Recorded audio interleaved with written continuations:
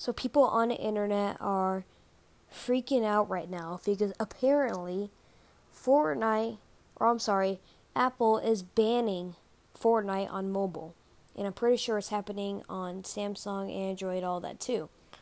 So, what I'm going to talk about today is how dumb that is. It's seriously insane. I mean, just because they're not giving you some of the money for that business, that doesn't mean you should shut it off. I mean, if you look at the analytics, there's lots of people downloading it on iPhone, and it's just honestly a huge publicity stunt.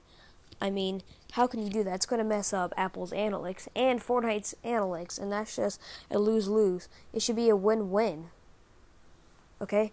But one of the win is better than the other win, which is the problem. I mean, they should find some sort of financial way to fix this, you know? I mean, I think we can all agree on that. I mean, so what? They kept a little bit of money. They never stole. It came from their business.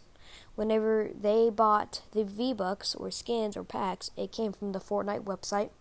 They didn't pay for Apple. So there's no anything connected to Apple, which is why I believe that it is just absolutely dumb.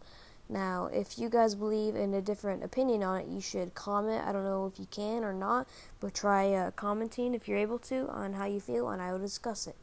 Thank you, everyone, for listening to this podcast. Have a great day, everyone. Peace out.